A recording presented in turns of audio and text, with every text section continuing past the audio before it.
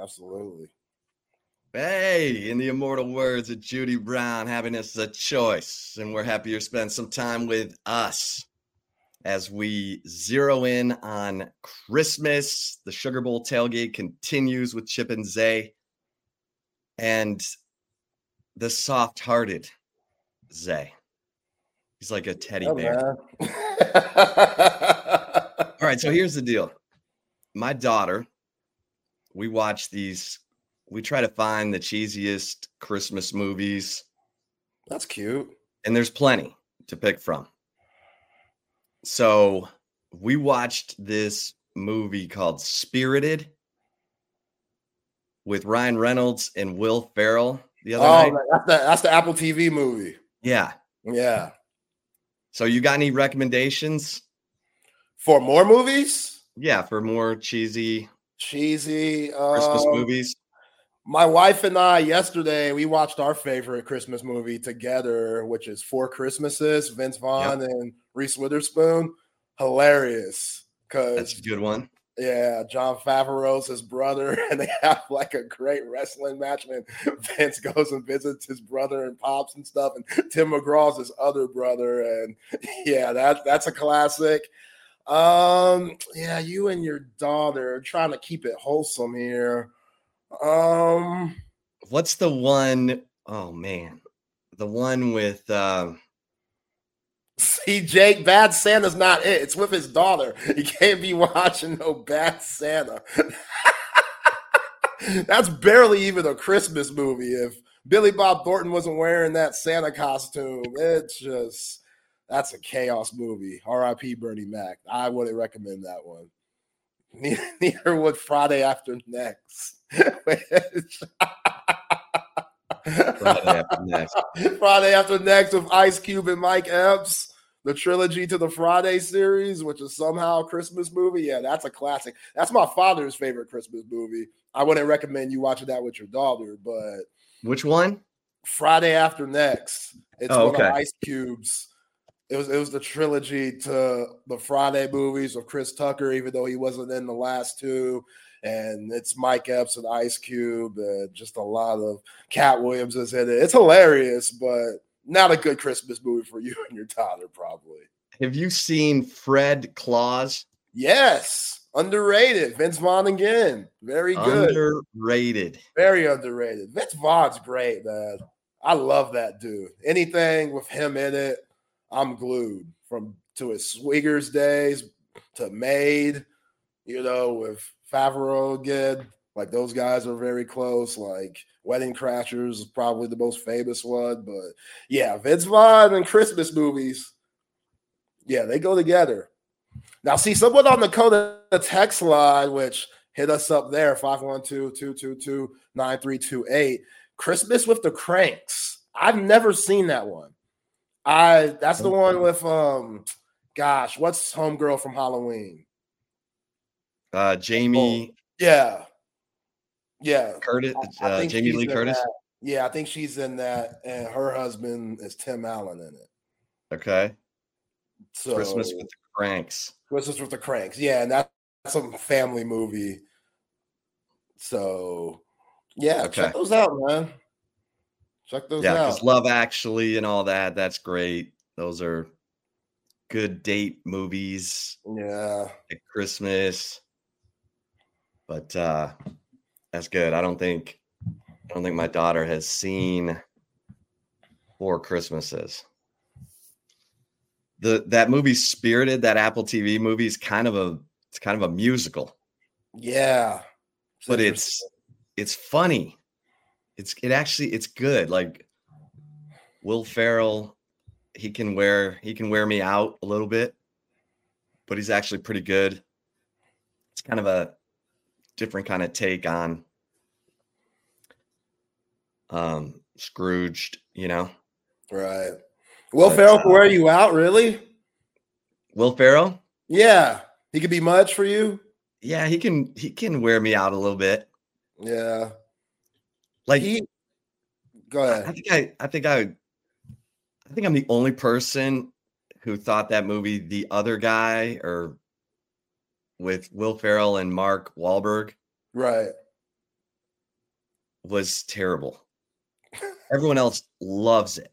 Like Will Ferrell plays this dopey sidekick. I don't know. Maybe I was in a bad mood that day. Maybe I need to go watch it. Yeah, the other guys. Yeah, you got to watch that again because it's hilarious. Like they have that fight scene where The Rock and Samuel Jackson just died, and they're at that like memorial, and they're having the quiet fight scene in the little huddle. Like that's a pretty funny movie. I haven't seen it in a minute, but yeah, you got to watch that again. Watch that again. I don't know if you've grasped. You might have been in a different place in your life when you were watching that. Who knows what you were focused on? You're a busy man. You're always have to pay attention to your phone and stuff like that. So who knows how locked in you really were? Like, yeah. Bad Moms Christmas. That's funny. That is funny. Shout out to Mila Kunis, man.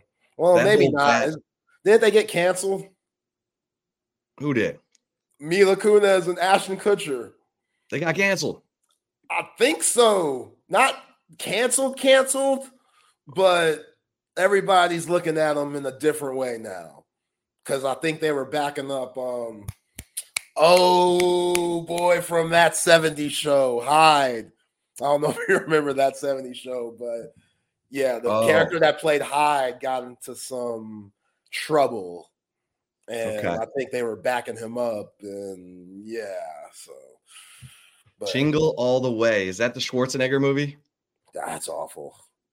Like, yeah, that's a tough one. That's a tough one? Okay. That's a tough one for me. Okay. Ernest Saves Christmas. All right. We got some good interaction today. Yeah. Some good participation here on our Christmas episode. Yeah, and you can't go wrong with Lampoon. Christmas Vacation. Yeah. It's always a classic. Yeah, I've already seen that one. This Christmas cycle, like there's certain like The Grinch I got to see every year. Charlie Brown I got to see every year. Christmas Vacation I got to see every year. Those I've already seen. Home Alone, money. Home Alone 2 is money. Yeah, Home Alone 2 is alright. Like, come on. I mean, at this point, the lady needs to lose her kids. The lady, one time, okay, it's cute. You have a ton. I guess you could forget. This was the 80s. Yeah, the 80s. This was the 80s 90s. Where parents were like, walk to school. No problem. Yeah. I mean, come home when the sun, starts going down. It was like my parents were like, who are you? So no offense. That's a different era, man. Different era. But yeah, that's some of Pesci's best work to me. Obviously, when you think of Joe Pesci, you think of Goodfellas and Casino, all the mafia movies with Scorsese and stuff. But Pesci, Home Alone, man, he was in his bag there, baby. That's some good stuff. I gotta see 2 again. Also, I'm kind of like Home Alone 2. If you and the other guys, I gotta see it again. I don't know if I was in the right space, but my bad. Home Alone and Home Alone 2 were early 90s. Man, felt like it was 80s. Yeah. All right, Zay. So we got to talk to Texas players yesterday, and the first 2 players we got to talk to were Jaron Thompson and Michael Taaffe, the men in the spotlight. Remember last year in the Alamo Bowl, the safeties were targeted 17 times, and Anthony Cook was targeted 11 times. Ended up giving up 2 touchdowns in that 27-20 loss. Because Michael Penix, Rome Odunze, Jalen Polk, they will put pressure on you. Now Anthony Cook is gone, and I liked Anthony Cook. And it's going to be Jaron Thompson and Michael Taaffe as the 2 frontline guys until Derek Williams can come off of his suspension for targeting after the first half of the Sugar Bowl. You've got Keaton Crawford also available, and Jahdae Barron as I've reported over at Horns 24/7. He's been working at safety as well, in addition to his star nickel position. And, they said the right things. I might have to play a little bootleg audio for you today. Okay. Bring it on. Yeah, because when I checked it out on Texas YouTube channel, Jaron Thompson only got like 2 questions before they changed to the next player. So it made me think, did Jaron Thompson say something that they don't want out there? Like, how was he? Because that's what I was going to come and ask you. Like, what was his Well, then vibe? maybe it was this. So I asked him, why is Texas ready for its first college football playoff appearance? Why is this team ready for this? Because we always been ready. Now we got to put it together. I feel like we're the best. We're one of the best teams in the country, and we're going to prove that. See, they played that.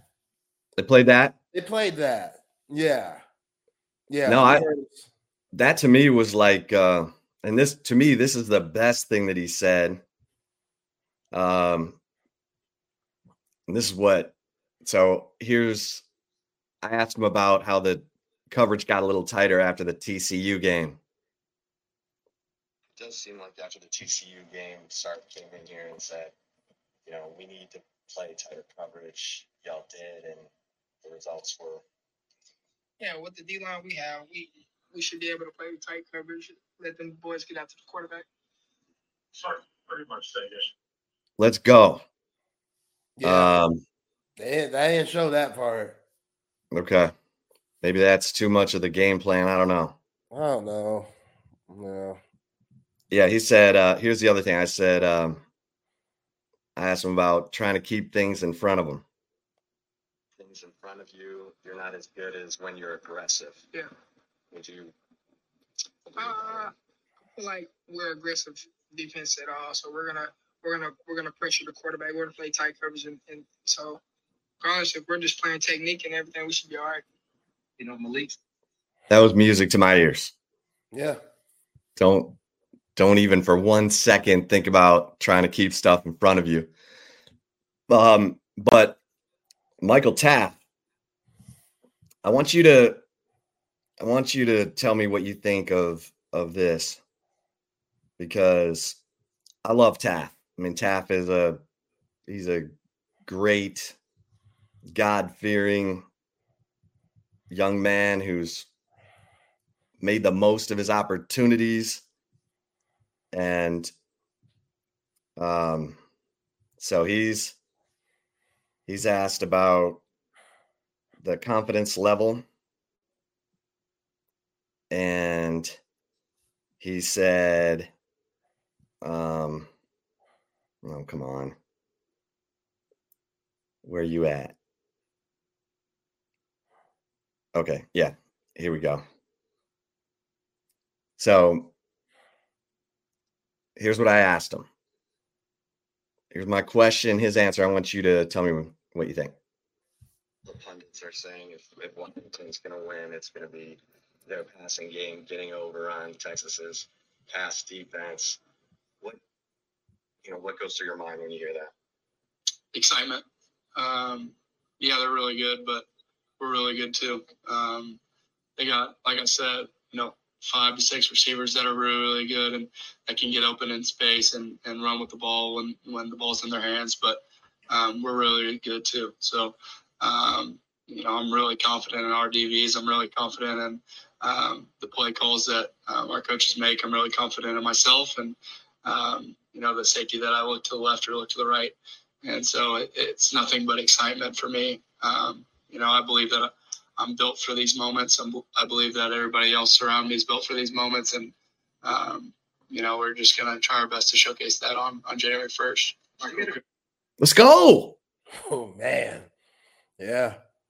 Yeah. Yo, he's Don't tease a leader, me. man. Don't tease me. He's a leader. That's why he gets to talk in these press conferences. You know, like he's a big time leader. And again, just the growth that he's shown, the development, the whole process to say that to be a former walk on and to be where he's at now, the 3 interceptions that he's had this year, he's had some big time hits just coming up to the line of scrimmage and making plays. He's fearless. And we know he's not the most athletic guy, but he's always going to be in the right spot. And for him to say, again, being a former walk-on player and to say, yo, I'm built for this. I've been waiting for these moments my whole life. Like, you go listen to that press conference. He was at the Sugar Bowl game, in 2018 when the Horns beat Georgia and Bevo was trying to light up the Bulldog and stuff. Like, he was there. He remembers those moments, and he knows how prideful it is wearing the burnt orange, and he carries that with him every time he steps on the field, especially being an Austin Knight coming from Westlake High School. So, yeah, man, again, the dude's fearless. He's won state championships. He's picked off Quinn Ewers in state championship games with one hand. Like, these weren't normal interceptions that he was doing in high school. He was snagging that thing with one hand. And you were always just like, man, who is this white boy? He's going to Rice. Okay, well. Yeah, with some nice quarterback pressure from Ethan Burke. Yeah, great quarterback pressure from Ethan Burke. Exactly. So, you know what I'm saying? Like, Michael Taft, he's a prime example of what you could be if you stick to the culture. This goes right to what you're talking about, Zay. He was asked about, playing in the state championship games and showing up. Here's the question and the answer to Michael Taft. Big games in your life, like high school and stuff like that. What are the keys to kind of handling that kind of pressure? Well, big-time players make big-time plays in big-time games. And you got to just take that to heart, knowing that when the game's on the line, don't look for anybody else. Look for yourself. Nobody else is going to make the play. You are. And you just got to have that mindset every single play that, we're looking for a big play. We're looking for an X-factor type of guy. You got to be that guy. You got to go make that play. You got to go get that 3rd down, 4th down stop for your team. And just that's how you got to contribute. And so that's kind of my mindset is, there's a lot of X factors on this team, just looking top down on our roster. But you got to look no other but yourself and know that if this team wants to get a win, you got to go make it happen. You talk about it. Let's go. Yeah, man. That's what I'm saying. Like, he's a leader. If he's not a coach one day, that's really going to surprise me. That's really going to surprise me because you could tell how much he loves the game. I think he'd be a terrific coach. I think just his attitude is infectious in the locker room. Like, guys love that dude. Like, the team loves Michael Taft. Everybody. You know what I'm saying? I haven't heard anybody say a bad thing about Mookie Taft. Like, they just love what he brings to the table because they know how much he cares. And he's right. Big-time players make big-time plays in big-time games. Like, he's done it his whole life. So, yeah, that gives you a lot of confidence when you hear him and Jaron Thompson talk like that, knowing that Derek Williams won't be available until the second half, and hopefully Keaton Crawford is locked in just like, Thompson and Mookie are. And hey, you're not as nervous as you probably were a couple of weeks ago, knowing that you were going against this very high quality passing offense in Washington. So, I mean, at the end of the day, talk is talk, but we'll see January 1st. Here's what Michael Taft had to say about Derek Williams.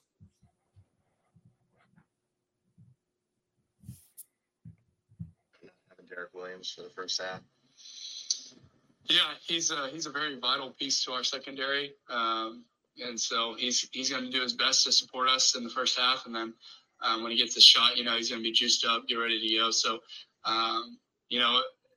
it's an unfortunate deal, but the rule's the rule, and he understands that, and he's being very mature about it. And if I was a freshman and that happened to me, I don't know if I would handle it as well as D. Will's doing right now. So I'm proud of him. I think he's doing it, handling it in a mature way. He understands what he needs to do and how he needs to go about, just helping this team win first half and second. Yeah. D. Will. I like it, man. I like it. I mean, that's all you can do if you're Derek Williams. I know it's going to be just very painful to be on the sideline just watching in the game that's so meaningful. But hey, that's the hand that you were dealt. You got to make the most of it, and you stay locked in. You can't be on the sideline pouting, wishing that you were out there. Watch what Washington's doing. See if you could pick up on little things and hopefully help the rest of your secondary / defense out on maybe the things you see on the sideline. And then when you get your opportunity, make the most of it. That's all you could do.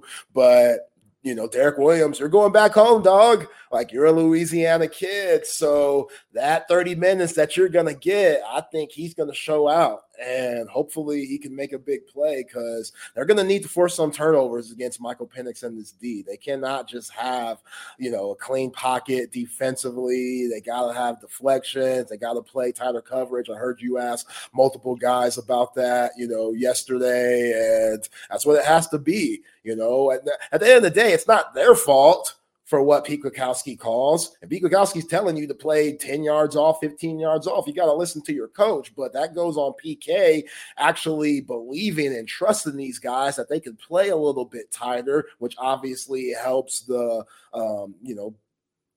rushing the passer and stuff like that. So, yeah, man, if everybody's playing complimentary football at the end of the day, which we've seen these last two games against Texas Tech and Oklahoma State, I got a lot of faith in these Longhorns, man. I really do. So, again, Michael Penix, I heard him yesterday. Like, they asked him, hey, how do you feel about this Texas team? What do you remember from last year? He goes, I just remember we beat them.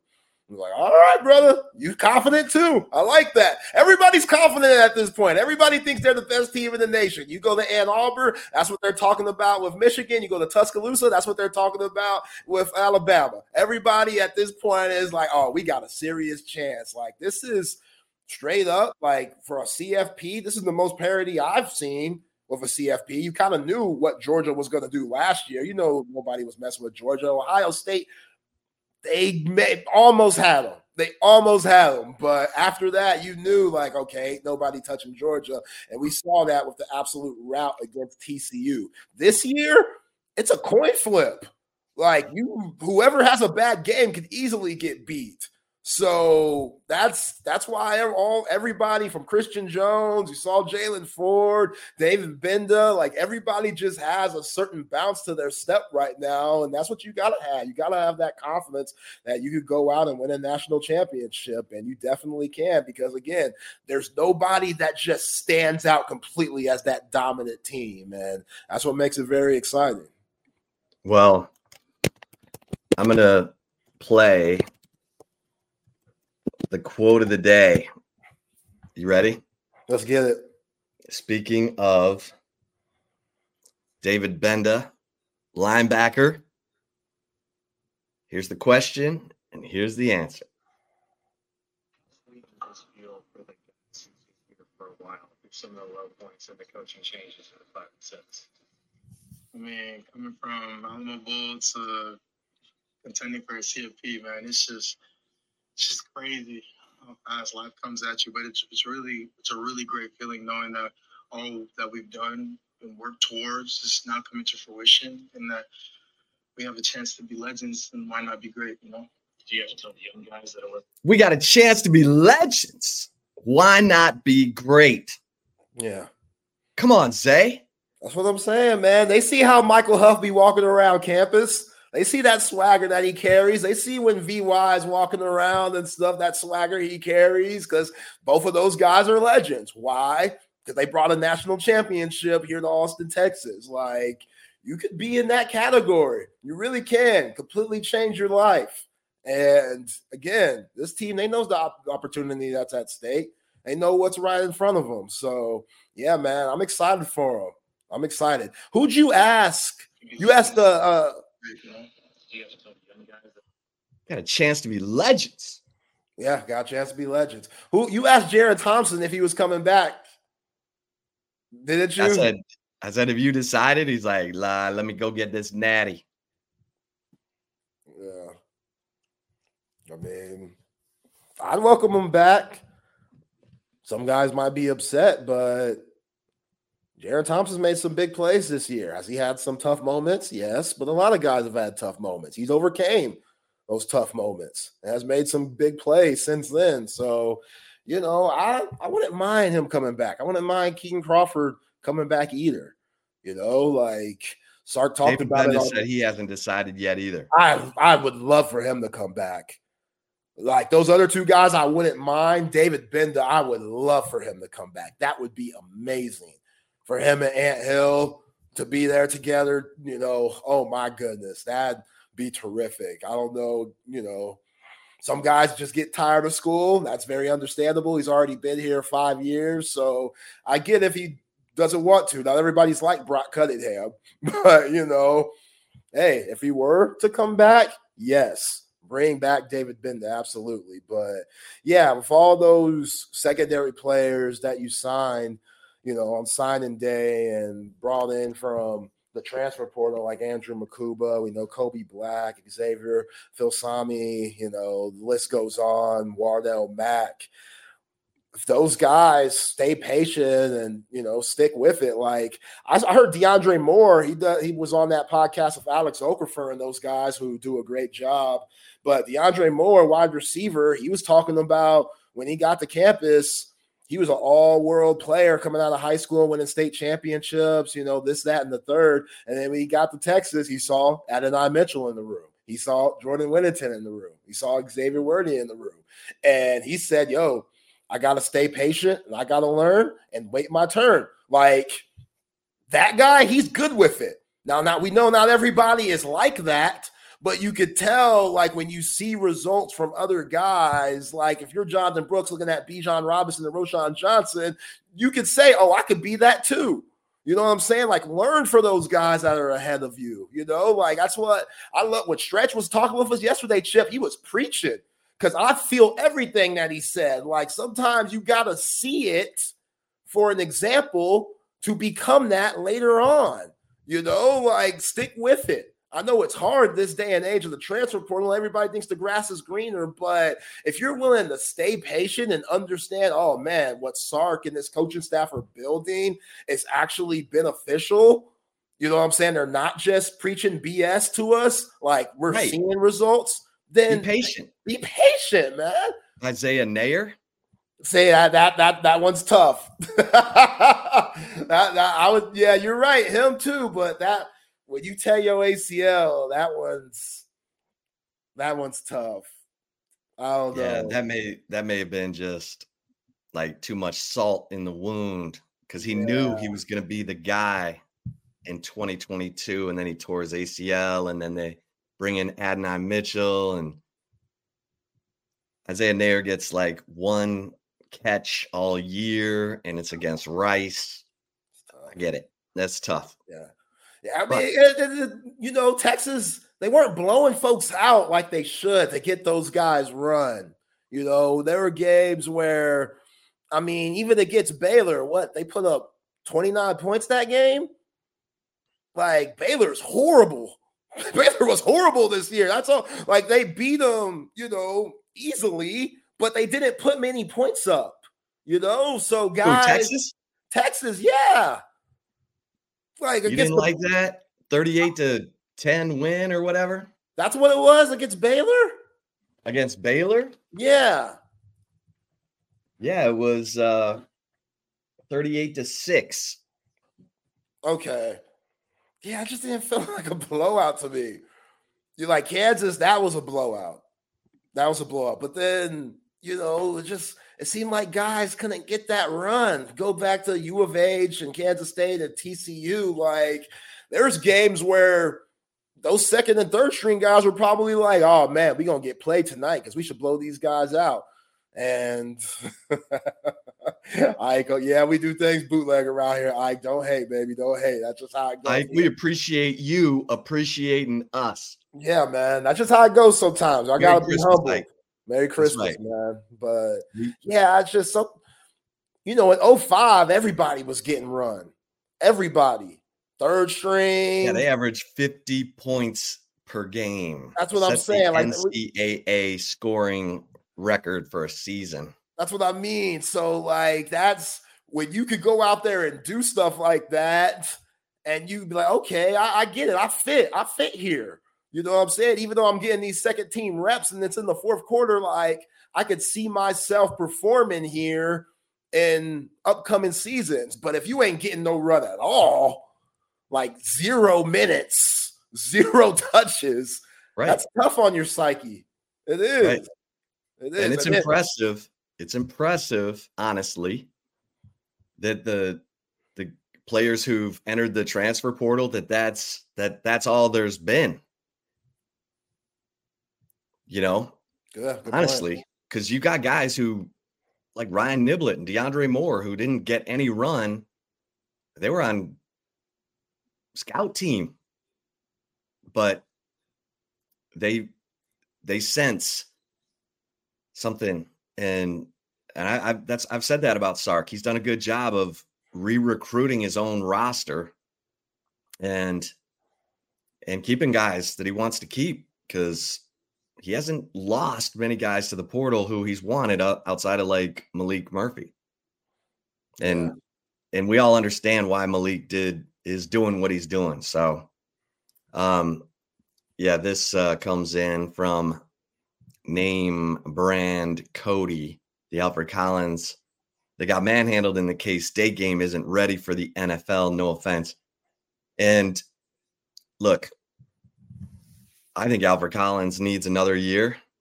I think he could absolutely come back and have a similar type year to what a Byron Murphy or T'Vondre Sweat had if he's willing to put that pedal down and keep it down.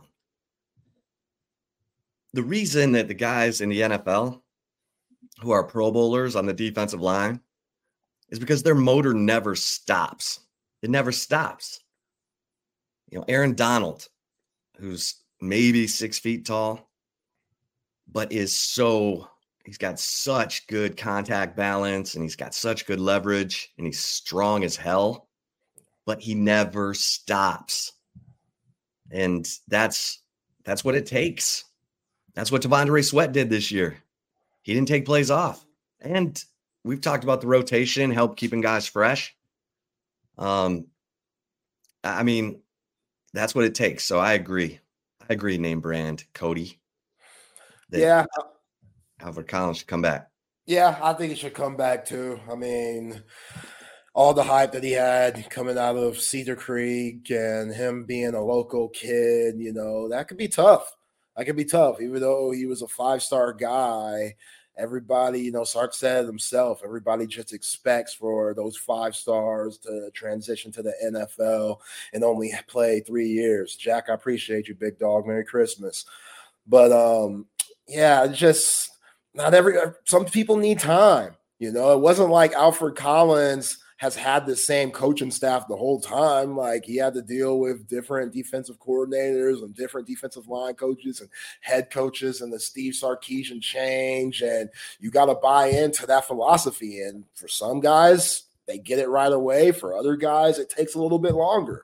You know, it just kind of is what it is. But it could click. Like you just mentioned, T'Vondre Sweat, it clicked this year.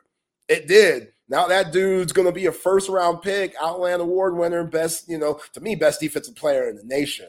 You know, let's not even count just the defensive line. Though T'Vondre Sweat, he's made a name for himself as arguably the best defensive player in the nation. So that's just another year of growth. And you can't tell me him watching Keandre Coburn and Moro Ojimo, like seeing those guys and how they, you know, trained every day and the professionalism there and seeing them get drafted. Like, you want to be that. And him and Byron Murphy, they took it upon themselves to know that, hey, we could be the men that lead this defense to one of the best in the nation, and they've done that. So Vernon Broughton and Alfred Collins, hopefully they have that mindset too, because the NFL, they'll wait for you if you're good enough.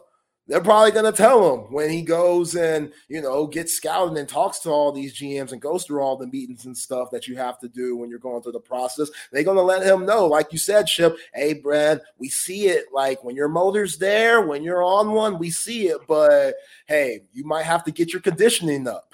your stamina might have to get better because we got to see you lights out every single snap because that's what the best do. So if they go in and have that mentality, and in 2024, hopefully if they could come back and see that and do well in the SEC, that's obviously going to raise their stock. And I think that's going to be best for a player like Alfred Collins. Yeah. You know what's interesting? I was looking, me, I'm always in the numbers. And let's see, we got a few comments here.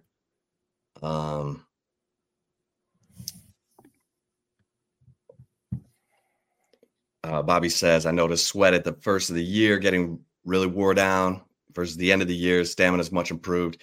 Yeah, and it's super hot, I mean, I was thinking back to that OU game when the defense was gassed, and yeah, they're not going to run into that in this game. Obviously 72 degrees indoors inside the Superdome. Conditioning should be on point, but yeah, I mean, I think the heat got to the defense a little bit. I think we heard Jalen Ford said I played every snap, and that still ridiculous to me. Well, think about this.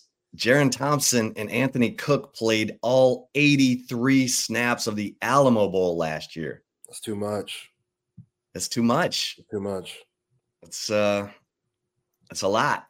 Yeah. So, yeah, Sweat, and Sweat said he still probably needs to drop 10, 15, maybe 20 pounds before the NFL combine and all that, because 362 makes NFL people nervous. Like, is he going to eat himself out of the NFL? Blah, blah, blah. All I know is he shoved Jalen Ford aside to get that tackle for loss. Oh, my Lord. I mean, against Texas Tech, Sweat was like, I need every one of these. So I win the Outland Trophy, and he did. He did win the Outland Trophy, maybe because he shoved Jalen Ford out of the way. Jalen Ford was asked about that again yesterday, and he's like, man, it's all good. It's all good. And he always going to hold him to it, though. Oh, yeah. He always going to bring it up. But he said, someone asked him, well, what did he say afterwards? He's like, I don't even know. I don't know. He said, it's all good. It's all good. That's just a man possessed, man. Like, yeah. All he sees ball, get ball. That's it. Any way possible. That's all he saw. So it's funny. I did an interview today in Seattle on KJR, which is their big flagship station. They're the Huskies flagship station. And the announcers are like, is Texas thinking that Washington's just going to be a pushover in the trenches because it's the Pac-12? And I'm like, Washington just won the Joe Moore Award for the best offensive line in college football yesterday. Now, if you don't think that's going to perk up T'Vondre Sweat and Byron Murphy, I've been saying it since the matchup was announced. You talk about, David Benda quote of the day, got a chance to be legends. Why not be great? This is a legacy game for Sweat and Murphy. When this game's over, we're going to look and see what Sweat and Murphy did in this game to impact this game, because they've been so good. They've been so good since, really all year, but since Iowa State. And then someone put out that graphic of T'Vondre Sweat, some fan, I think. I don't know that we have bootlegged shown this yet. This thing? Oh, yeah. Put that a little closer. Yeah. Yeah, man. Just like a 500-pound T'Vondre Sweat going Ezekiel Elliott with the crop top showing. Yeah, man. That's a petty look. So for those of you listening on the app, there was someone posted on some board, and it says all this ridiculous talk from Texas fans about how they think their defensive front is somehow going to destroy the Washington offensive line. That offensive line has 3 guys on their way to the NFL. Washington is tied for 5th in the nation with the fewest sacks allowed. All true. The Texas offensive line is ranked 63rd in the nation with 26 sacks allowed. Why are Texas fans hoping that their weakness coming into this game somehow becomes their strength? It's because they have a very fat player who they think is going to sit on Michael Penix Jr. I don't think so, Texas. Now, I don't know who this person is. It's on some message board. It's well not, but someone put some time and effort into that graphic. Yo, man, that T Sweat, that's what the NFL scouts are worried about. Right. Him looking like that later on. If again, if you're listening on the app, it's some graphic of a really fat T'Vondre Sweat. And I'm like, okay, I don't worry about Sweat and Murphy being locked in for this game, but it could be a legendary legacy game. Could be a game we talk about for years and years and years, the way we talk about Stoney Clark stopping, James Allen at the goal line in 94 and Texas OU game and the guys who played in those big memorable games. Yeah. Vince, Colt, VY. I can't wait. It's the marquee matchup of the game. And it's now you throw in the fact that Washington wins the Joe Moore Award. Let's go. I mean, just throw another log on the fire because that should motivate both sides. That should motivate Texas offensive line and the defensive line because we heard before the season even started, we heard Christian Jones talk about how they want the Joe Moore Award. So the team that you're playing won it? Okay, cool, bet. We want that. And then like you just mentioned, if you're T'Vondre Sweat and Byron Murphy, both of those guys are looking to go to the NFL. If you have a dominant game against them, if I'm Nate Agent, that's what I'm telling GMs. Like, hey, did you see what this guy did against the best offensive line in the country, according to the people who make the Joe Moore Award? Yeah, he dominated those guys and got to Michael Penix multiple times. So you're right, Chip. I'm right there with you, man. Like, legacy game. Dave Benda, we have a chance to be legends, chance to be legendary. That's what you want. That's why you come here in the first place. So I'm with it. I love any bulletin board material like that. I want it. Because you got someone, Outland Award winner versus the Joe Moore Award winners. Man, come on. That's Hollywood, baby. That's scripted type stuff. You gotta love it. Yeah. And it's man, I mean, we're 10 days out, and it's just going to keep getting bigger and more hyped, especially when both teams hit New Orleans. Now you're thinking about coming to New Orleans? Man, I guess so. Trey and BK talking about they got another ticket and stuff, and it's a free ride and stuff. We'll see. There's something like, what's the catch? There has to be a catch. I'm going to call Trey Allen after I get off the show with you. But, hey, if everything works right, I got a couple of dollars that, I could blow here and there. But, again, at the end of the day, it has to be more free 99 than the 99. You know what I'm saying? So, we'll see how it goes. And hopefully I'm in NOLA, man, because I do love that city. I really do. Let's go. Yeah, it'll be fun. Now, I'm not trying to be no bad luck for the Horns because I haven't went to a game all year. But, don't hold that against me. Don't hold that against me. I just want to come see a good show. And, let's see what happens. Well, you weren't at the Texas OU game either. No, didn't make that. I was there for 49-0, but, Yeah. Well, it's not you. Thank you. So, come on. Thank you. Yeah, man. Not you. If everything makes sense, I'm going. I'll be there.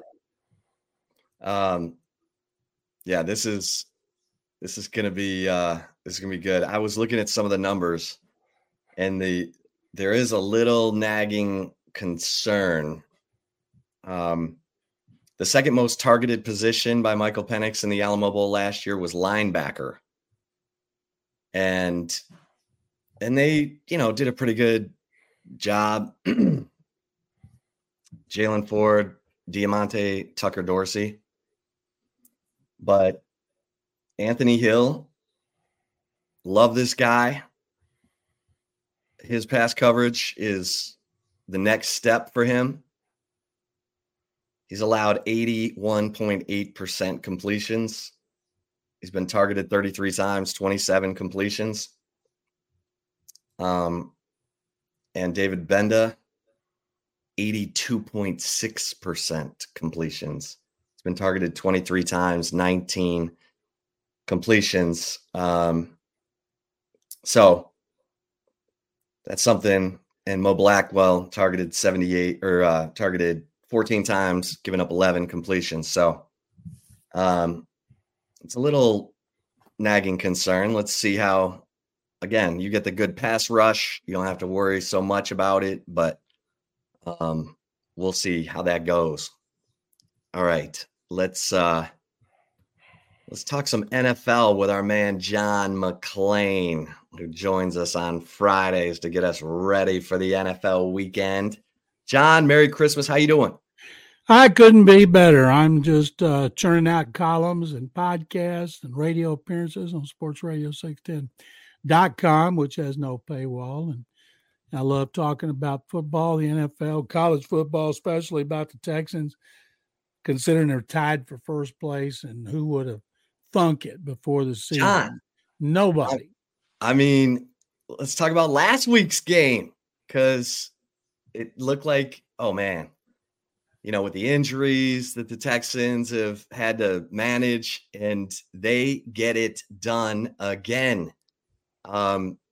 Just talk to us about this team.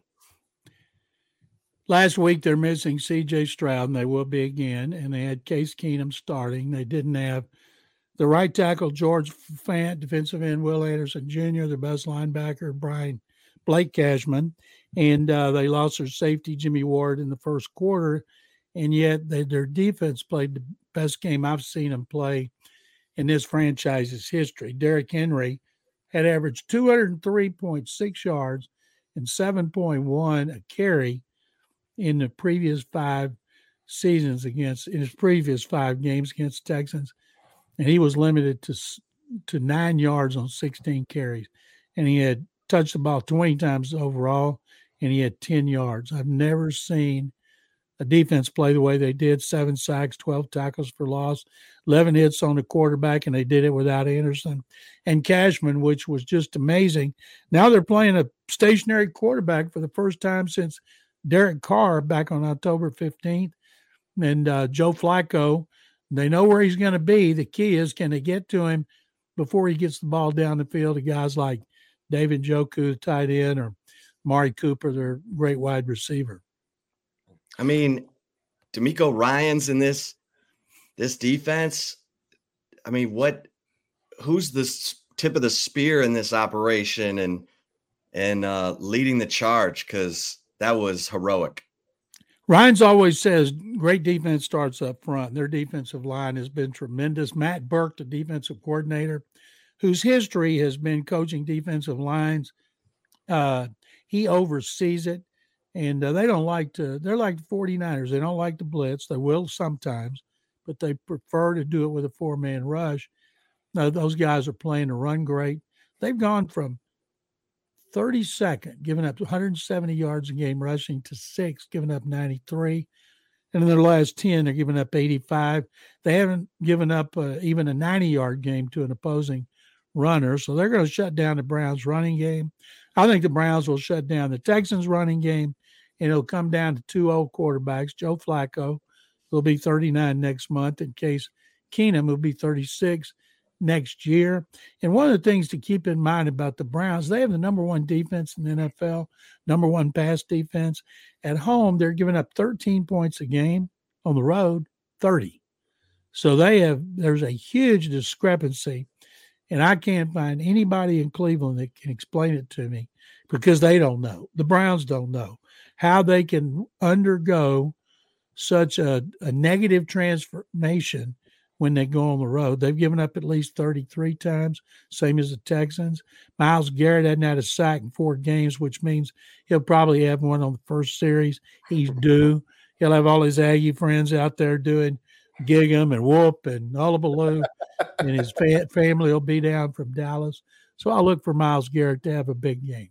Yeah. Well, and last thing, sorry, Zay, but Kai Fairbairn, 54-yard field goal to win it?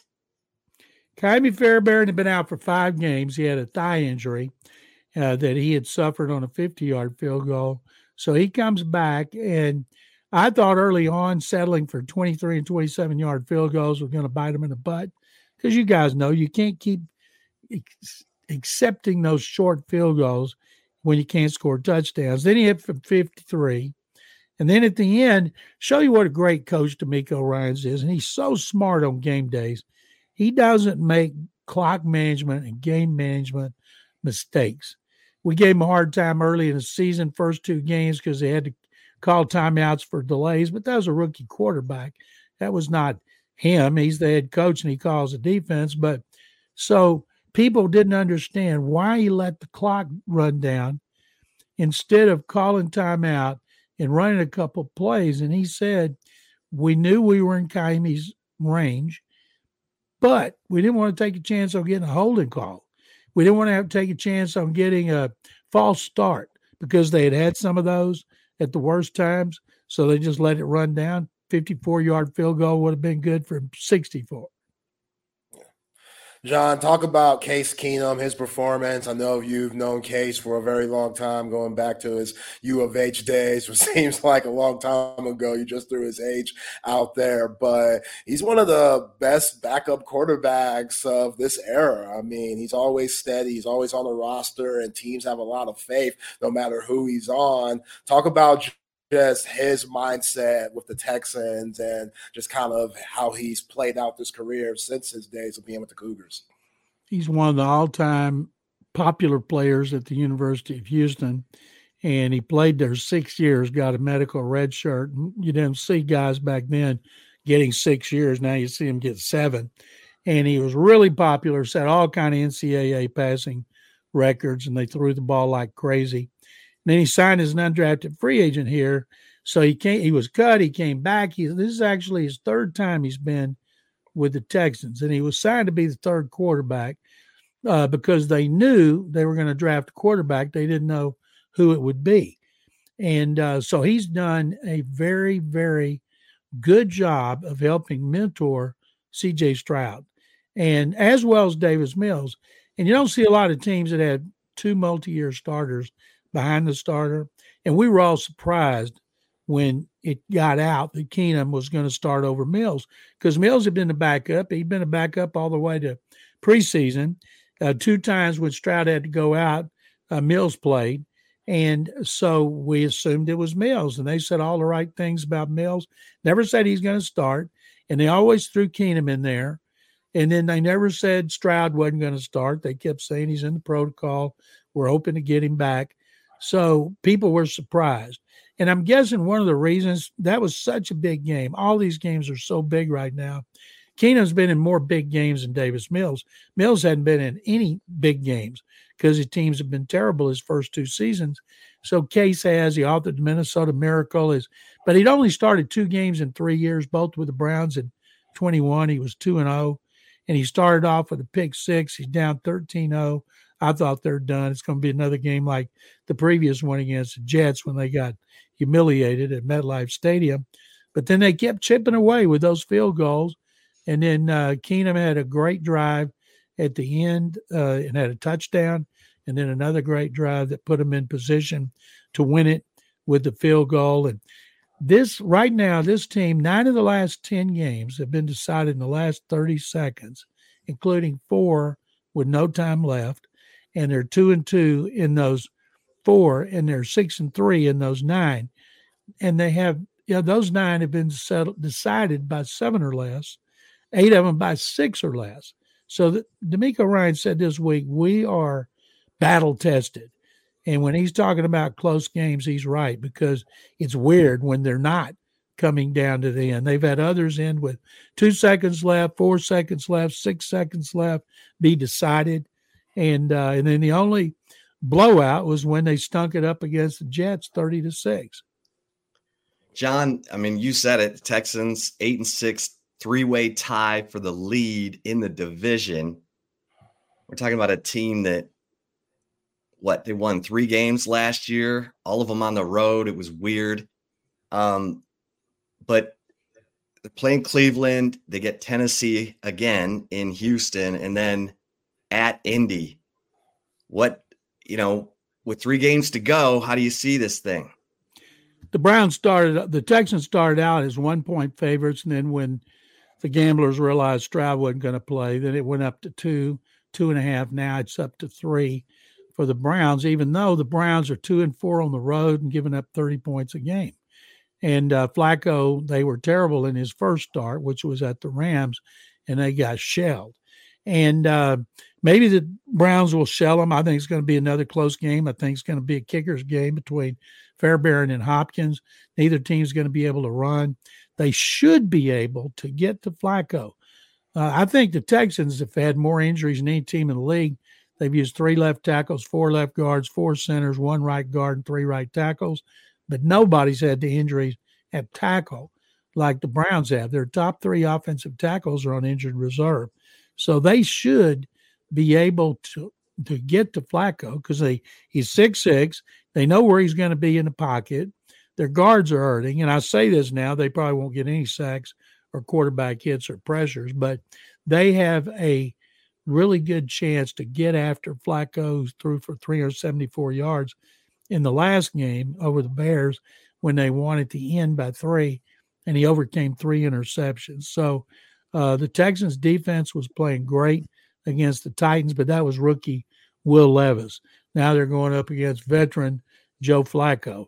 The thing is, Levis ran, he moved well, and Flacco won't do that. He'll just drop back and fling it. He's got good receivers.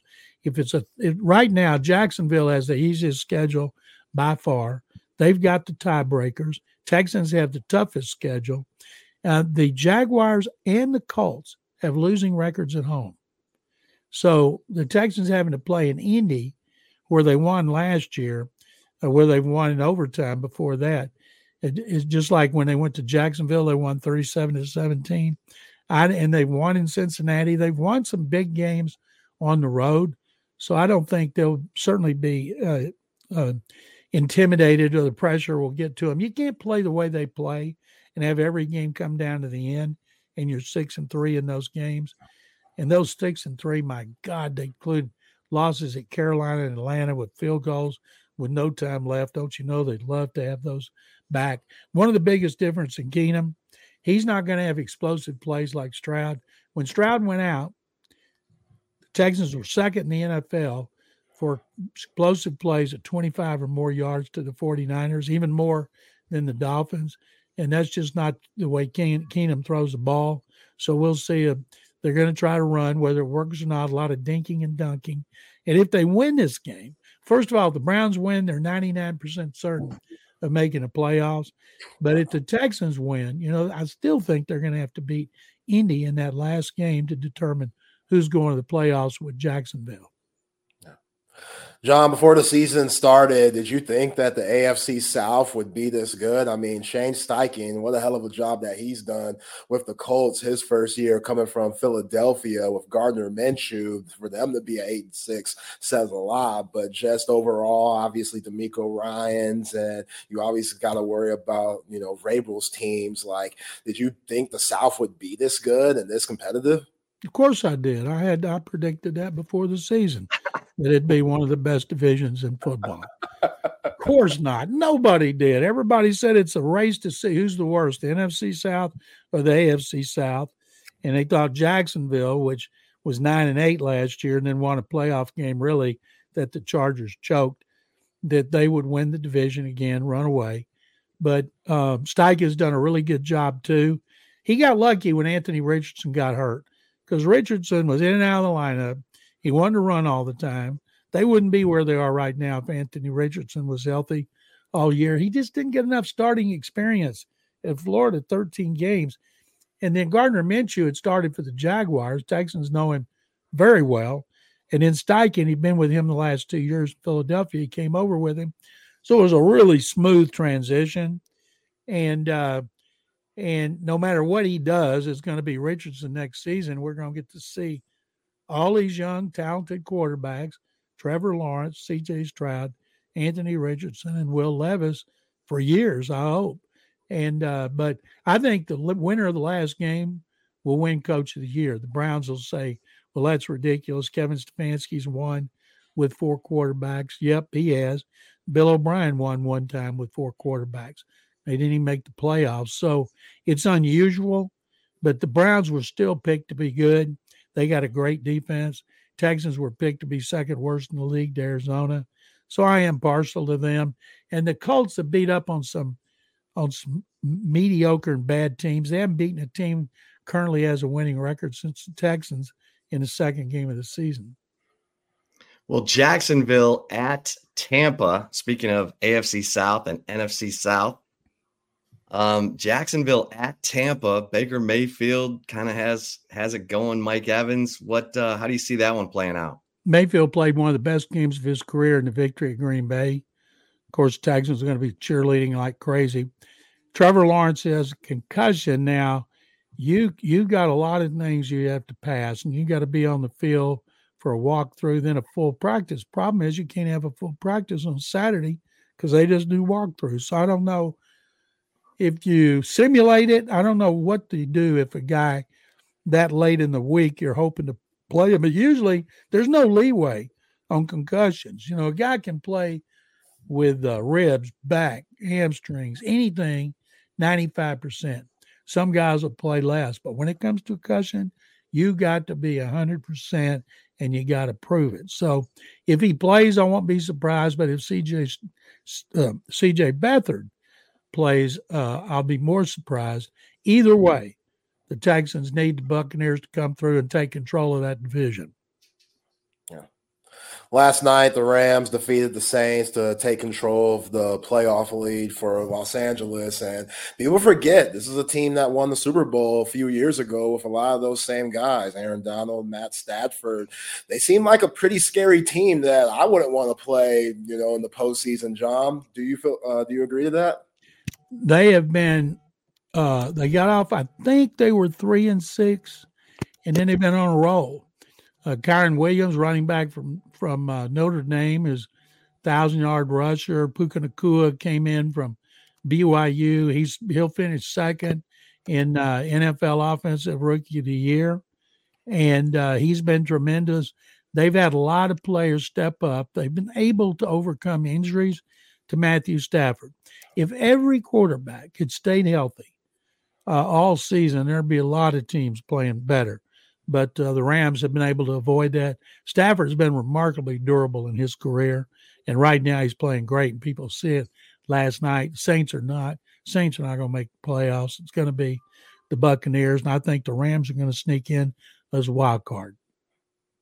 All right, so you're looks like you kind of sized things up. You think the Texans get in? I'm going to say the Texans are going to lose that last game. And I think they're going to win one of these last 3, lose to Cleveland, beat Tennessee, lose to Indy, and that'll make them 9-8. And they'll be disappointed. Fans, everybody will be disappointed. But when you look at the season as a whole, my God, what a success story for DeMeco Ryans in his first season. Next year, they might be picked to win the division. Yeah. John, we always like to get your take on the Cowboys. They go up to Buffalo and just get steamrolled. The Buffalo running game gets the Cowboys. You learn anything in that game? I learned, geez, what everybody's known. They can't win on the road against a good team. Now they're going up against Miami. Miami has a different type of running game with Raheem Mostert and he was Devin A. Chain here. Now he's Devon A. Chan. A. Chan, and he spells his name differently now that he's left A&M to go to Miami. They run the ball really well. throw the ball down the field really well. Think about Tua Tagovailoa. He's got to get rid of the ball quick. I've seen stats that show that when he gets rid of it in 2.5 seconds, which means that back foot hits the ground and the ball's out, he's great. But when he drops back and he can't find that initial receiver and he has to look around, he's not. And so the Cowboys, he knows they're going to put pressure on him, led by Micah Parsons. So I'm guessing back foot hits the ground, boom, ball's going to be out. Dolphins will win. Yeah. How about Buffalo? They got a tough schedule. Then they got Baltimore. Then they finish with Buffalo and South Florida. Buffalo has an easy next 2 games. Yeah. So Buffalo's winning streak should continue. And if indeed Miami were to lose to Dallas and Baltimore and Buffalo wins, that last game in Miami would be for the division title, and the other one would be a wild card team playing on the road. Yeah, John brings on my next question. With the way Buffalo's playing, I mean, a lot of people had them going to the Super Bowl before the season, especially with Josh Allen and what he could do. And obviously they started off slow, but they're finding their stride at the right time. We know Baltimore is leading the pack right now in the AFC, but Kansas City, with their roller coaster streak right now, Buffalo, they could do some scary things in the postseason. You're right, Zay. They sure can, because they're running the ball better than they've ever run it with James Cook. When Joe Brady took over for Ken Dorsey, one of the things he wanted to do was establish the run with somebody besides Josh Allen. I mean, it's astonishing that he didn't throw for 100 yards and they still beat the hell out of the Cowboys. That just is flabbergasting. And so I think now nobody wants to play the Bills as they get healthy and they approach the playoffs. They're going to be a hard team to beat. But right now they're still on the outside looking in. When it comes to the tiebreakers, the Texans the first team out and the Bills the second team out. And I think Buffalo is definitely going to get in the playoffs. Yeah. Well, John, when you size up the NFC, is it San Francisco and everyone else? How do you see it? That's what it is, Chips. 49ers and everybody else. Cowboys prove they can't win big on the road. You know, they average 21 points on the road and 39 at home. And they're going to have to go on the road in the playoffs. Does anybody have any confidence in them to win a road game in the playoffs? Now, maybe they will. Maybe they'll shock everybody. Philadelphia's lost 3 in a row. But the Eagles have a really, really easy closing schedule, including the Giants twice. So they should get on a roll, go into the playoffs peaking, not sinking. And they're still the 3 best teams. Detroit's hard to figure. Ever since they lost decisively at home to Green Bay on Thanksgiving, they have not been great like they were. Now, they seem discombobulated on both sides of the ball, but I think Detroit has a really good offensive team. They're okay on defense, and everybody loves Dan Campbell. He's Coach of the Year candidate, but I don't think that they're going to scare the 49ers. I don't think anybody is going to scare the 49ers. Right now, I'm listening to all the debate. Who should be MVP, Brock Purdy or Lamar Jackson? And to me, another race, when in the AP voting that'll be done after the season, there's an outstanding offensive player.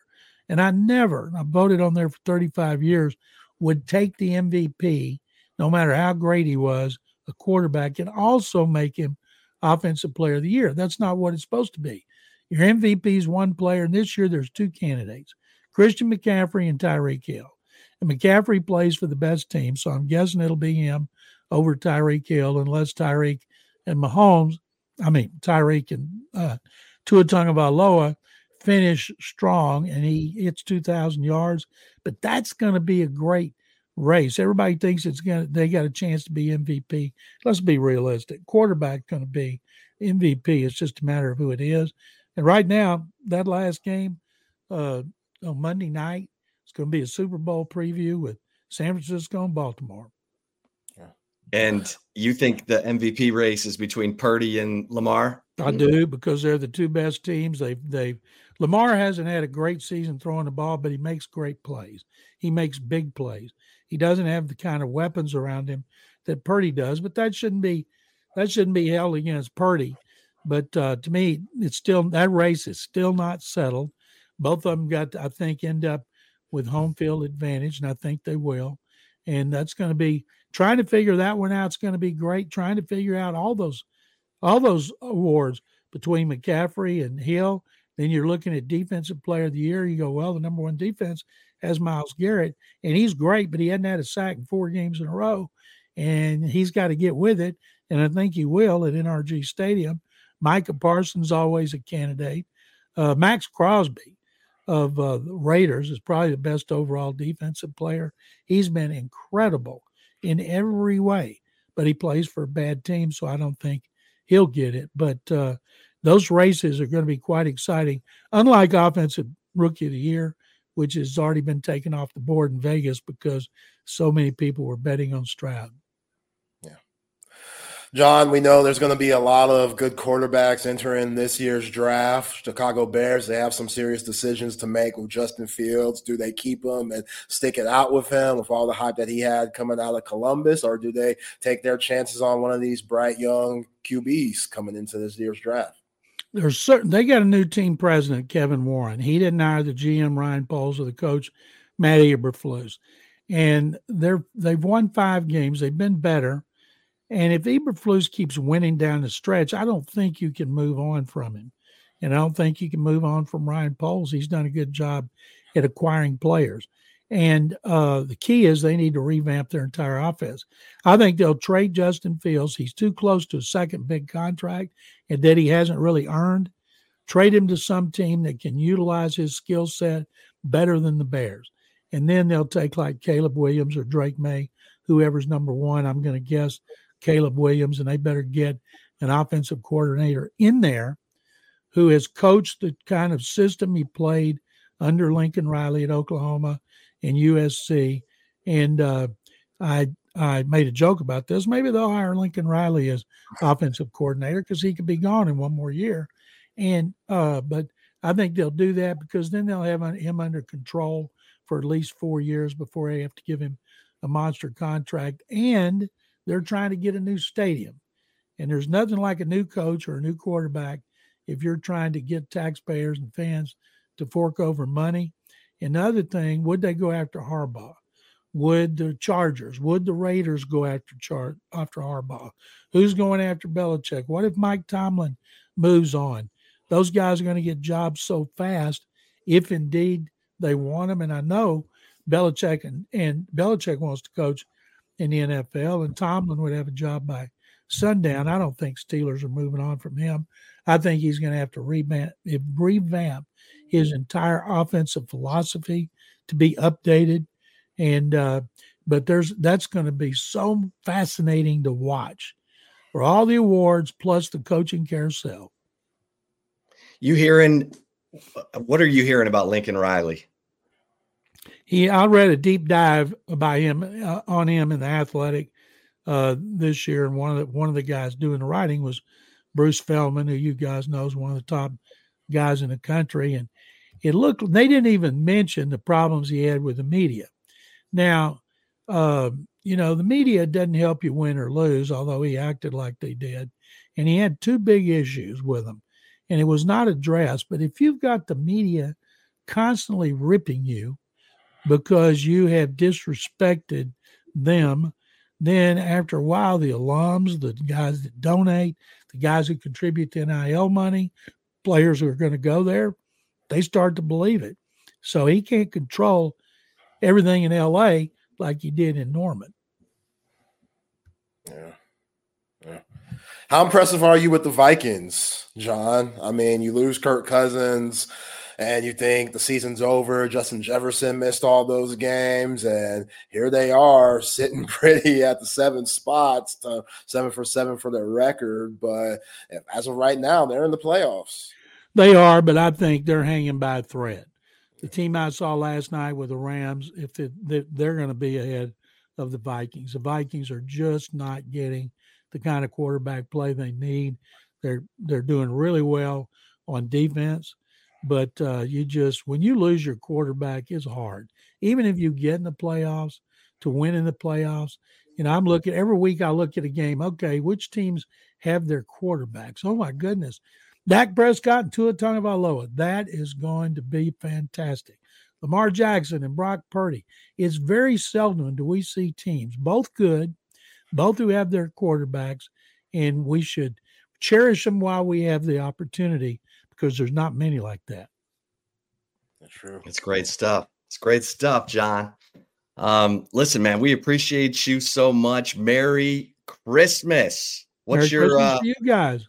What you got any Sugar Bowl prediction? Texas, Washington? Well, I think Washington is loaded with NFL prospects. They've got offensive linemen. All their receivers are good. The key is, can the Longhorns get pressure on Penix? And he doesn't throw interceptions, but they got to get after him.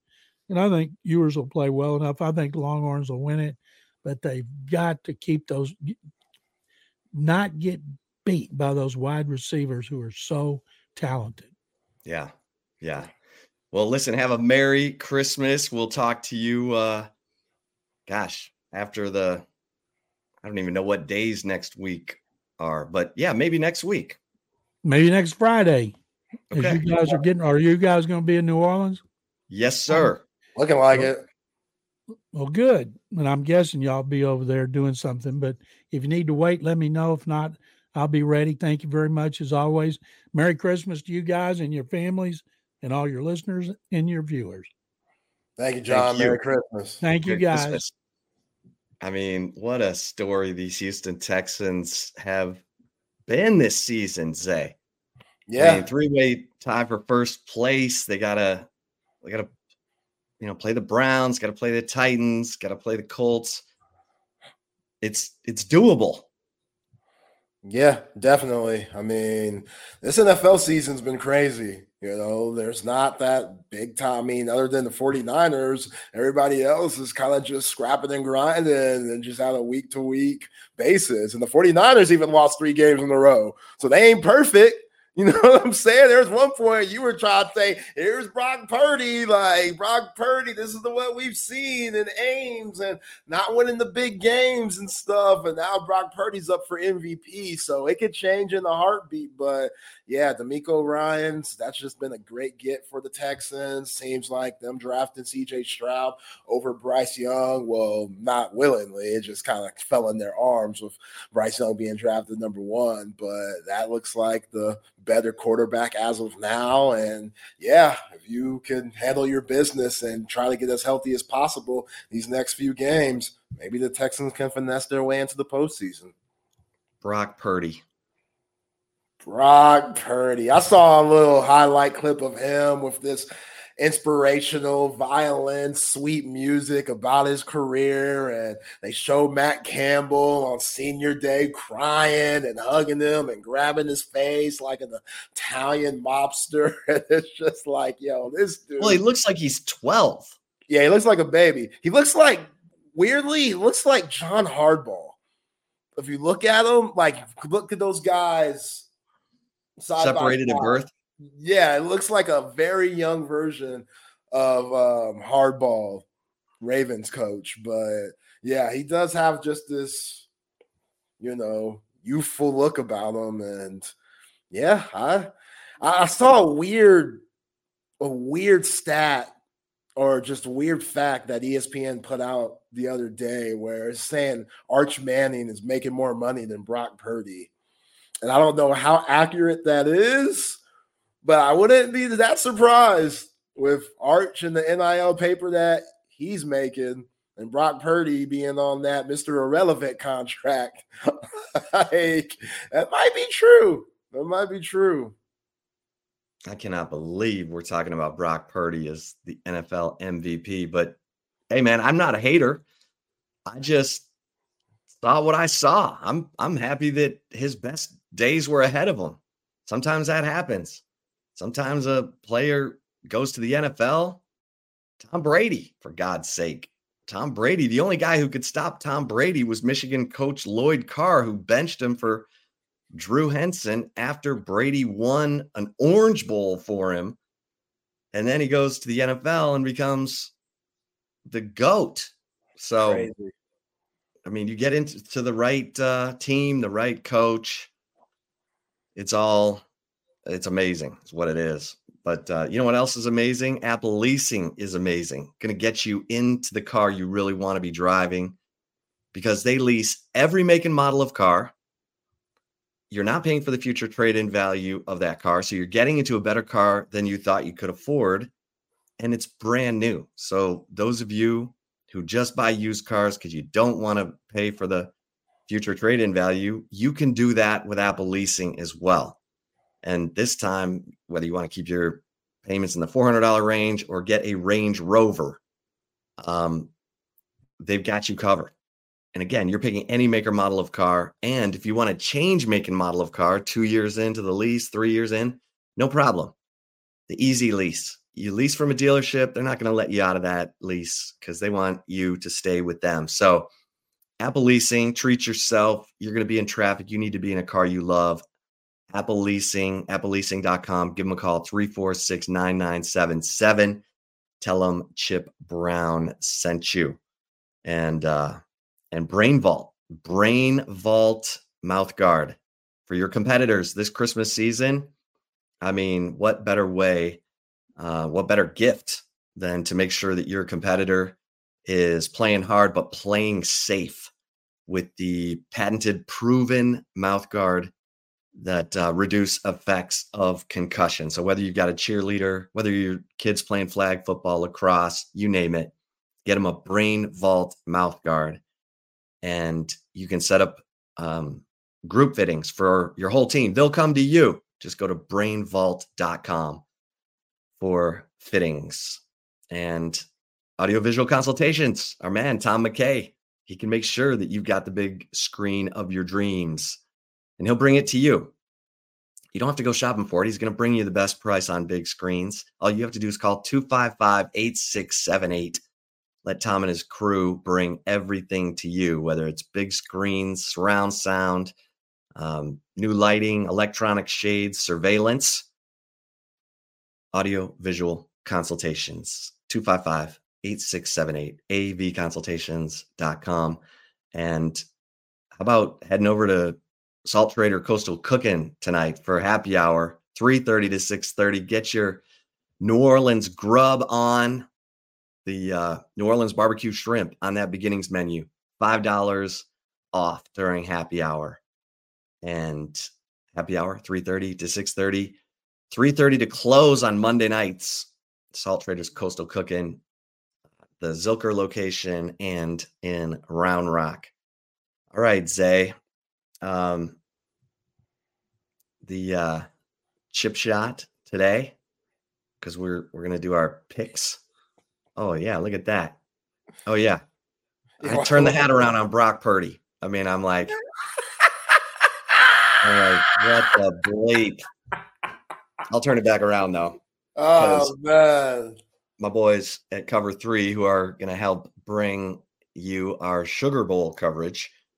Give them a little bit of love, as well as Hoops ATX, my man Mike Gonzalez, this Christmas and New Year. Don't give them video games and have them sitting on their tuchus. Get them a basketball hoop or a sport court. HoopsATX.com. Mike Gonzalez, best in the business. He's got you covered. Say the Texas football team and this Sugar Bowl. Of course, I cannot wait to get down to New Orleans and talk to everybody, because the great thing about the Sugar Bowl is that they, in the college football playoff, they make everyone available. So we finally get to talk to people like Pete Kwiatkowski and Jeff Banks and Kyle Flood, as well as Arch Manning. I can't wait for that. They have a media day on Thursday, I believe, of next week.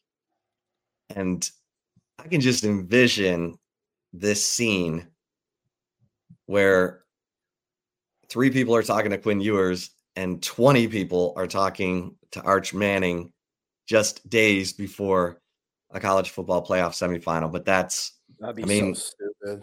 It's kind of ridiculous. I'll probably throw a tape recorder over there and then go talk to Quinn.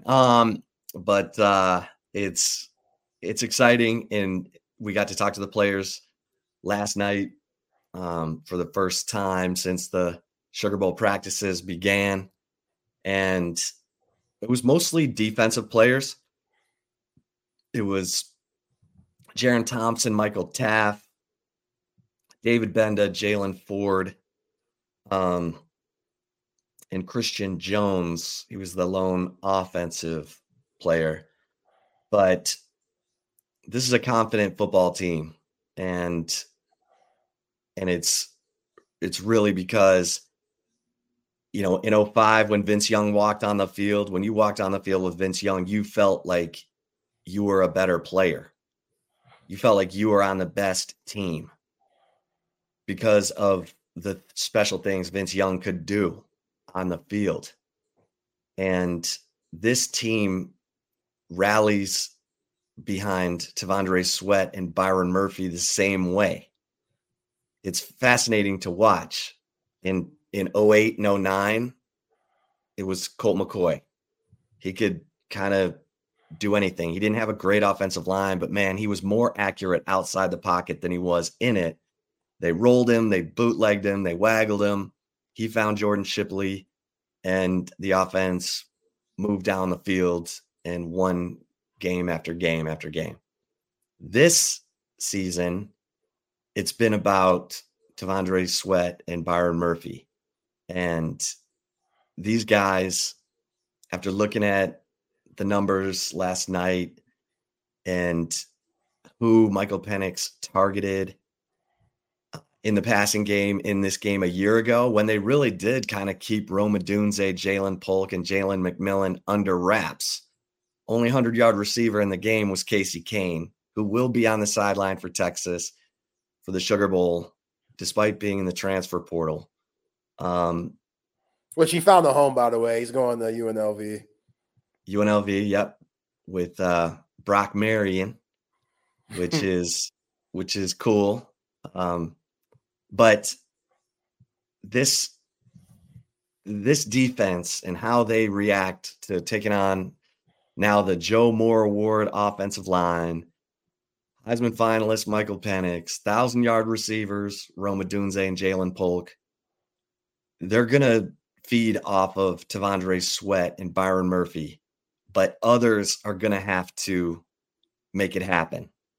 Like, those guys are going to do what they can. I wouldn't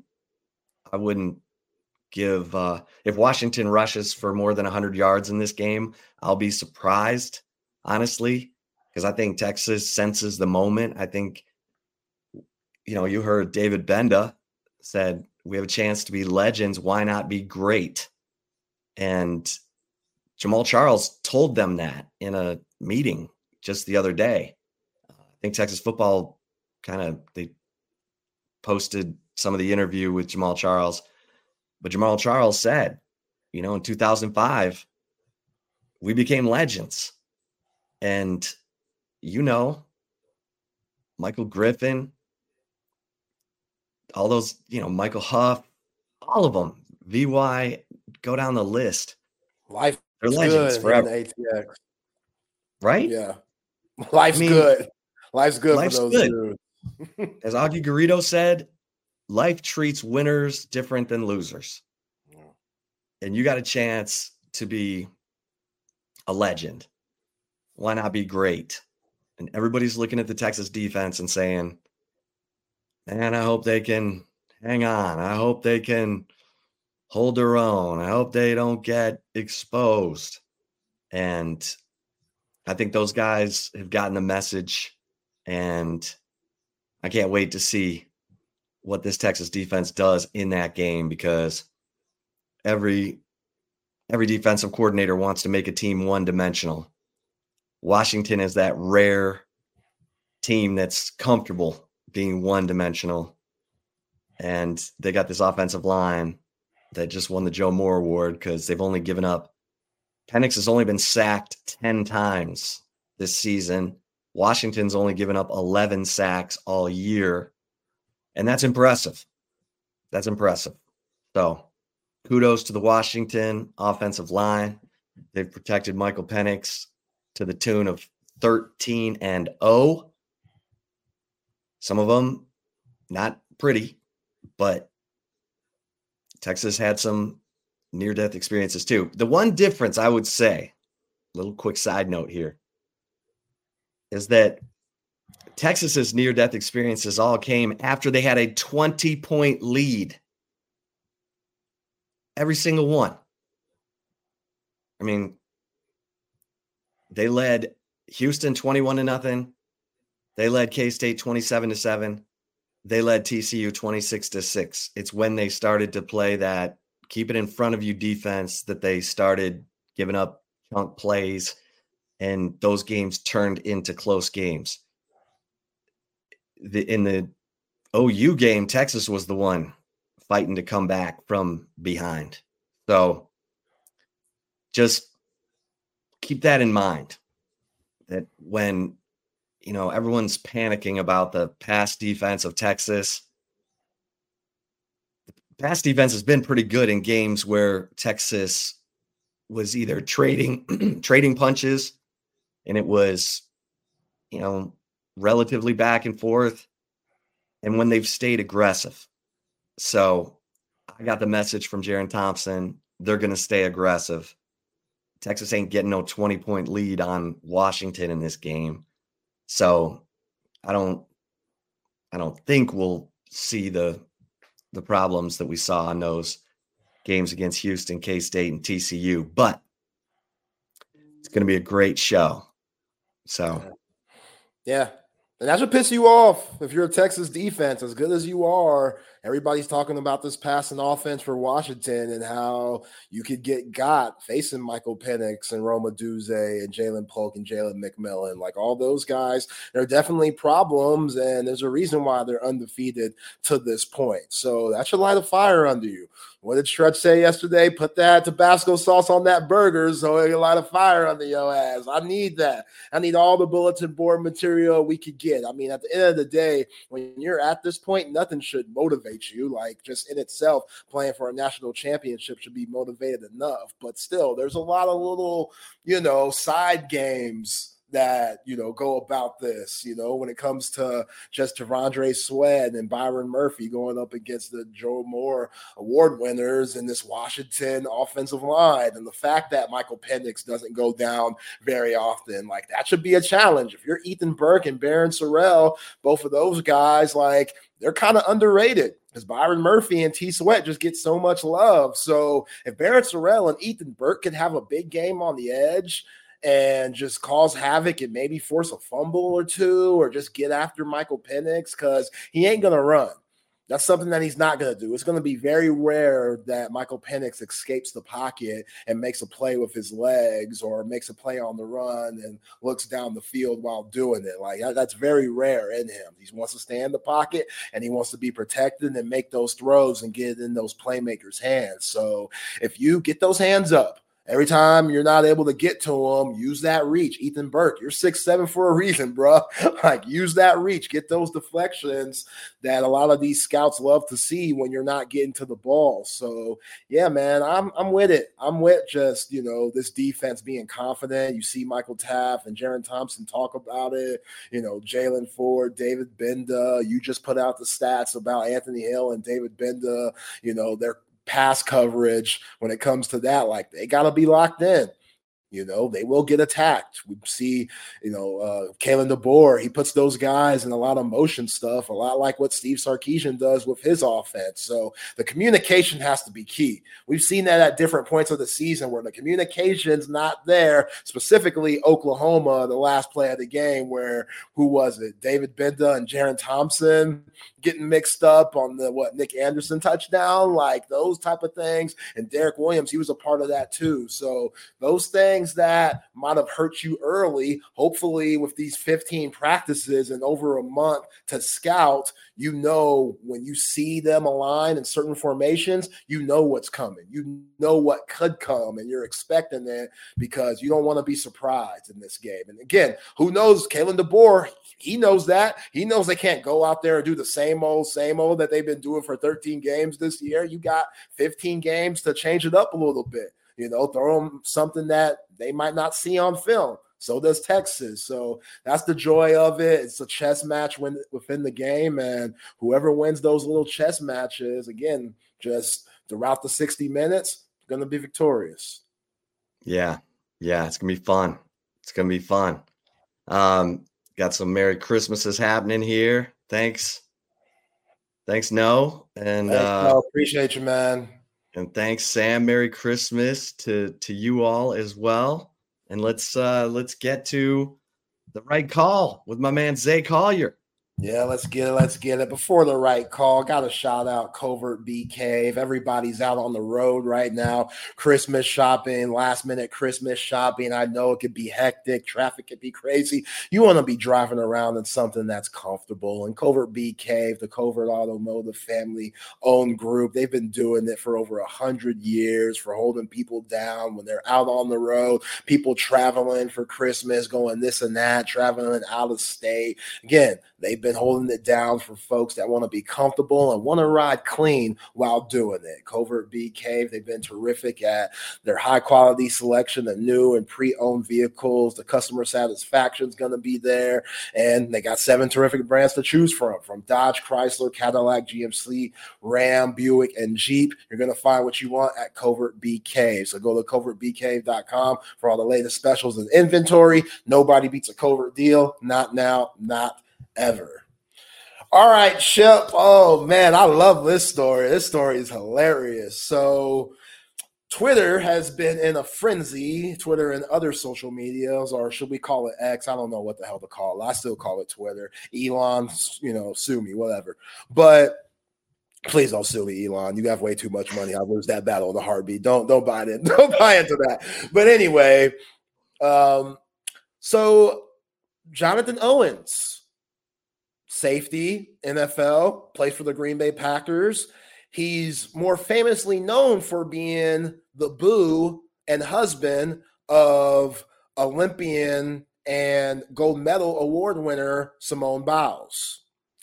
Now, he's gone viral, Chip, because he was recently on the Pivot podcast with Ryan Clark, Shannon Crowning, and Fred Taylor. And, of course, they're asking them about Simone, and I think she was even in attendance when they were asking them these questions, like, how'd you meet, this, that, and the third. So Jonathan kept it real with him. He said, I was on the dating app Raya, which is basically Tinder for celebs and famous people, and he saw Simone Biles. He swiped right. They matched because she swiped right. He went on about his business. She slid in his DMs first. So she said, we both live in Houston. She's a Texas girl. He was playing for the Texans at the time. This was around the pandemic. She slid in his DMs. He kind of paid it no mind, but he was just like, okay, cool. She seems cool. She's cute. Let's see where this goes. He didn't know that she was Simone Biles. Like, he didn't know her from her gymnastics run and winning all those gold medals and, previous Olympics and stuff. He just thought, I don't know. He just he did his background check, but he didn't know who she really was. He just like, okay, you're a celeb, but what do you really do? He never watched those Olympics, and he was never into gymnastics and stuff like that. So people are kind of like, how do you not know who Simone Biles is? Which, again, us being sports folks, that could be weird to us. But if you're just the average Joe, like gymnastics, that's very specific, And if Olympics is only every 4 years. So Simone Biles, it's not like she's on TV every day like LeBron. She's not on the 4-letter network like all the time getting this love. So I feel him might have missing, what Simone does. But a lot of women are having a problem with this because, again, he was kind of just nonchalant. Like, he also said that he's the catch in a joking way of the relationship. He's like, I feel like I'm the catch. Like, again, I'm educated, brother. I'm making my own money. I'm in the NFL. I have a solid career. Like, but a lot of women, especially millennial women around my age, they don't like it because they're out here thinking, okay, we want to be approached. We want men to be approaching us and to be spitting game to us and pulling us. While Simone Biles, which all the credentials that she has, like she's out here shooting her shot. So women are kind of like, oh, they don't know how to feel. They're hating on Jonathan Owens, which I don't think it's necessary. He doesn't deserve it. Like, they're happily married. She seems happy. He seems happy. I don't knock love. I'm in love. Very happy with my wife. So I get it. You know what I'm saying? Now, did I approach her? Yes. But we got to take this stigma out of there, like women can't approach these men. There's some single women out there that are miserable waiting for Mr. Right. Which, again, sometimes, ladies, you got to shoot your shot. Guys, we are dumb. Sometimes we don't know that we're out here being seen. We don't know what we need to do. Sometimes we need a little help. So, you know, sliding into a guy's DMs, that doesn't make you any less of a woman. That doesn't make the man just like, you know, not trying to approach you. Maybe he's I don't know, an old school brother that doesn't like to slide in DMs, likes to do it the old way, like have it natural, meet at like a Christmas party or a working event or be set up some way. I don't know. But yeah, man, all the people that are hating on Jonathan Owens and Simone Biles, that's just because y'all haven't found that right love. Like, don't knock them. They're a solid athletic couple. Like, I don't know what that kid, whenever they have one, that's going to be a crazy athlete. Because Simone Biles, her bounce is nuts. I know she about 4'5", but her athleticism, special. She's special. So yeah. How high does she get in those tumbling runs when she's doing the floor exercise? That vertical, it's up there with the Derrick Roses of the world. Like she needs to do like a combine type thing because her vertical, she's at least touching the little box, under the basketball rim, that little box that they have. She's at least touching that. I'm not saying she's grabbing rim, but Simone Biles, give her a run and start. That girl, yeah, she's bouncy. So wow. Well, I don't know, man. That's what I'm saying, Sandman 23. Like, good for her. She's a go-getter. Like, you don't see too many ladies. Some ladies are just prideful.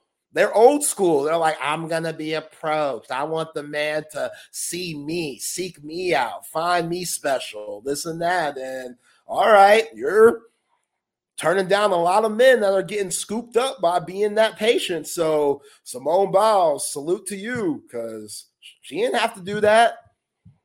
She didn't have to. Now she's happily married. Very happy. Going to Lambeau. She in the cold supporting her man. This and that. Let's go. Merry Christmas to Simone and Mr. Owens. Yeah. Merry Christmas to them. Speaking of NFL, you got your picks? Let's do it. I don't got them, but we could throw them out there. I went 0 for last week. Can't do no worse than that. Well, I could go 0 for again, but well, it's all good. I didn't even look at the college games. I was looking at the NFL. Oh, you do bowl games? That's awful. I know. That's what I'm just looking it over to make sure there's not like a total gimme.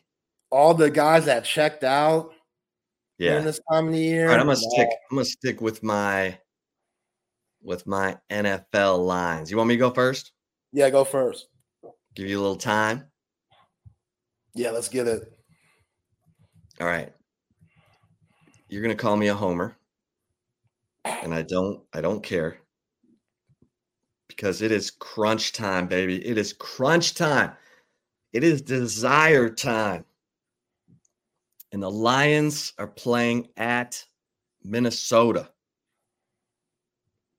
It is crunch time, baby.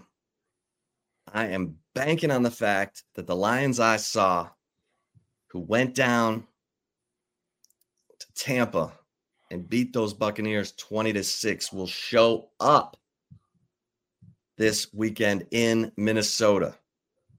So I'm taking the Lions -3. I wish it was -2.5 because this will probably be a push, but I'm going to take the Lions -3.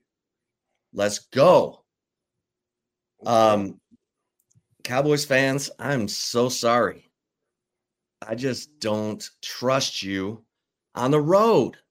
It's ridiculous what happens to these Cowboys when they went on the road. They lost 31-10 to the Bills. They lost on the road to the Eagles. They got smoked by the 49ers. They lost to the Cardinals on the road. The only teams they've beaten on the road have been the sad sack teams like the Panthers and the Chargers. So I'm going to take the Dolphins -1.5. Okay. And that sucks, but that's how I feel about it. And then, hey, look, if the Cowboys win, I'll be pleasantly surprised and happy to lose that pick. And then the Raiders. The Raiders are playing at Kansas City. Raiders are playing hard for Antonio Pierce, and Max Crosby is not letting up. And that's my dude, man. Yeah. I love him. He is a nut job in the best way. Yeah. And I'm glad John McClain, if you missed that interview, make sure you check out the podcast. John McClain said Max Crosby needs to be in contention for the Defensive Player of the Year. But they're playing hard, and the Chiefs are favored by 10 against the Raiders. And I think the Raiders are playing hard enough to keep this under 10. So I'm going to take the Raiders +10. Okay. Maybe we'll see. Lions -3, Dolphins -1.5, Raiders +10. Okay. Yeah. And I was 2-0-1 in my picks last week. Yeah, Patrick Mahomes, will he throw a temper tantrum or not? They looked all right against New England, but that is New England. So those some good picks. All right, man, here we go. We got to be better than last week. Let's start with the Colts going to Atlanta, the Falcons -2.5. We're back on that Heineke train, Chip Brown. Arthur Smith is starting Taylor Heineke, which, come on, dude. Like, you should have stuck with him when you started him earlier in the year and you bitched Desmond Ridder. Then you wanted to be like, oh, maybe Desmond has changed. Maybe he's learned from his mistakes. Maybe if he sits back and watches Heineke, he'll be better next time around. Wrong answer, Arthur. That's some BS. You're messing with Bijan Robinson's trajectory. Like, come on, let's get it together. Taylor Heineke's your best bet. I'm taking the Falcons, getting back in the playoff mix, -2.5. Let's get it. Next game, I'm going to go with the Browns -3.5 against the Texans. I don't know, as good as the Texans been playing. Big time win last week. Yo, Joe Flacco, that's a Super Bowl winning quarterback. You know, the Browns, Myles Garrett getting after Case Keenum. I wouldn't like that if I was a Texas fan. Let me get -3 with the Browns, man. They're one of the biggest surprises this year in the NFL. I'm going to go -3 with Cleveland. And then last but not least, we're going to go Baltimore going up to the Bay against San Fran. San Fran -5.5. I'm going to go with the Ravens plus the points. I think that defense being top 5 defense in both, running and passing when it comes to Baltimore. I think they're going to give Christian McCaffrey and Brock Purdy something that they haven't seen all season. This might possibly be a preview to the Super Bowl. Who knows? Both teams are sitting at the top of their, division or, top of the conferences, AFC and NFC. So, yeah, I like this matchup. I don't know if San Fran is going to lose, but I like Baltimore plus the points. I think that's a good pick. Yeah. I think John McClain called it a Super Bowl preview. Yeah. So I would expect the Baltimore Ravens to keep it close. Should be a field goal game. Yeah. It's a field goal league. That's right. Zay, Merry Christmas to you, your family, Jesse, and I hope I'm going to see you down in Nolens. I know, man. About to call Trey Elling, watch the rest of this Texas basketball game, which I've been watching it this whole time since we've been on. They don't look too good, only up by 11 or 9 against Corpus Christi. But yeah, Merry Christmas to you and your family, man. It's been a blast doing the show with you thus far. Many more great shows to come. Very excited about that. And yeah, hopefully I could see you in New Orleans too. So let's see if we can get that taken care of. No show after us today. We are done. Texas Sports Unfiltered. We will be back Wednesday of next week to give y'all all the coverage from 8 a.m. to 5 p.m. All the shows y'all have known to grow and love here on Texas Sports Unfiltered. I will watch air. Thank you, CB. I will do that. I will do that for everybody's sake. Good looking out. Chip, love you, buddy. See you later, man. We're just getting started, baby. Merry Christmas, everybody. Thanks so much for becoming a part of Texas Sports Unfiltered. Make sure that you like and subscribe. That's the best way you can help us this Christmas season. Like and subscribe. Right. Appreciate y'all. Merry Christmas. Merry Christmas. Y'all be cool.